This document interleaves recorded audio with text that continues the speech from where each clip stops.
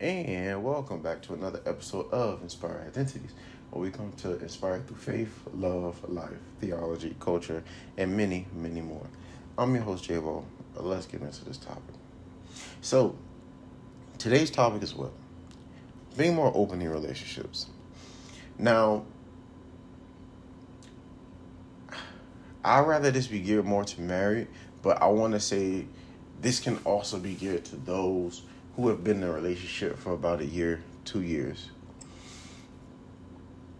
Now, today's topic is about being open, being able to talk.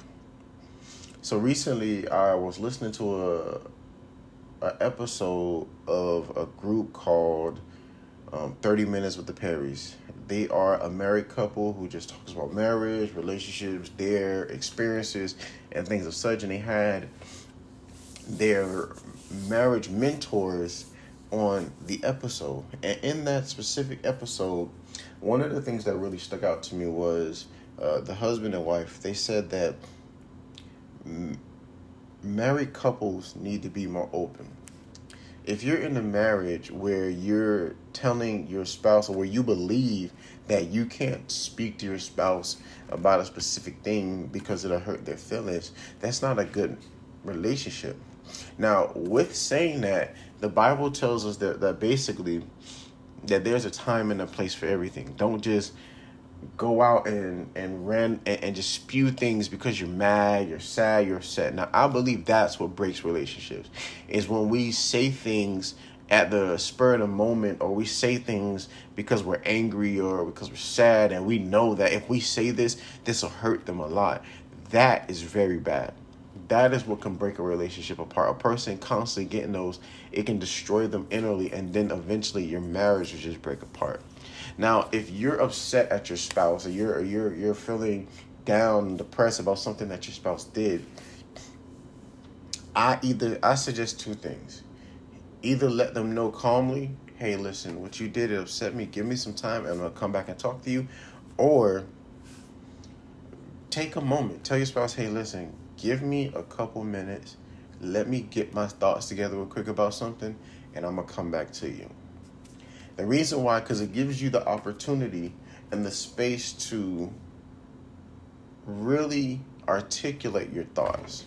Really get to a place where you can be like, okay, this is what they did. Now, when you think about these things rationally, and this is the purpose of you taking that time away to get yourself together, rationally think about it and think, hey, did they really mean to hurt me? Did they really mean to upset me? Is this something that they intentionally did? Because when we just attack in the moment, we just think that we're being attacked based off of what our spouse did or said, and when in all actuality, that was never their intention. And we should know this based off of our relationship with them. If you've been with this person for a long period of time, may it be a year, 2 years, y'all married, you should know if your spouse is doing something intentionally to negatively hurt you, or it's something that they did thinking that it would be good, but then it ended up being bad. Now, the reason why I say you got to really think about it, because like I said before, when you don't, you're just coming at them in rawness and just brutality. And when it's really, you don't need to do that. When you sit down and you take yourself and you gather your thoughts and you think about the situation, and then when you think about the situation, you think about your spouse as a person, not in that moment, but as a person, how they've treated you, how they've spoken to you, how they've done things with you, how much they love you, how affectionate they are to you and with you. And then when you rationalize and think, hey, they probably really didn't mean that. When you go back to them, now you come at them in a heart of love. And that allows you to tell them that, hey, listen, just so you know, the reason why I had to take some time away is because of the fact that you did such and such.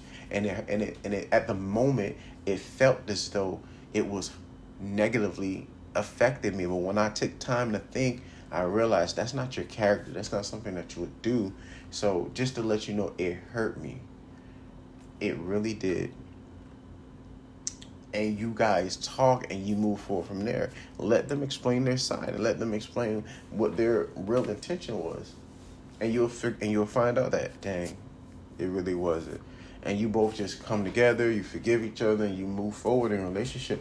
That's how you work on a relationship. That's how relationships build. Being able to communicate and being able to help each other out, giving each other that time to speak, giving each other that time and space. Now, I'm probably going to put this in another episode later on, like for the ladies, about taking so much time. And for the men, I'm going to put out an episode for you, for us, talking about we can't fix everything. But let's work on it together, guys. Like, 'cause we can really do this. Like, we can bring back relationships where we can be married for 30, 40, 50, 60 years. Like, we don't have to constantly keep getting divorces and breaking relationships and breaking families. We just need a better communication. Like, we need to stop really being afraid and just, we need therapy. Like, we really do, guys. And we should get it. And please stop using that excuse, I give my problems to God. Realize that if God created everything, God allowed things to happen. He allowed therapists to be out there. And there are a lot of Christian therapists out there who have a godly mindset, who come in this with a mind and a love for the Lord to help and build relationships. So let's move forward in greatness. It's your boy Jabo with another episode where we come to inspire through faith, love, life, theology, culture, and many, many more. Be blessed, be humble, be a native. Let God use you.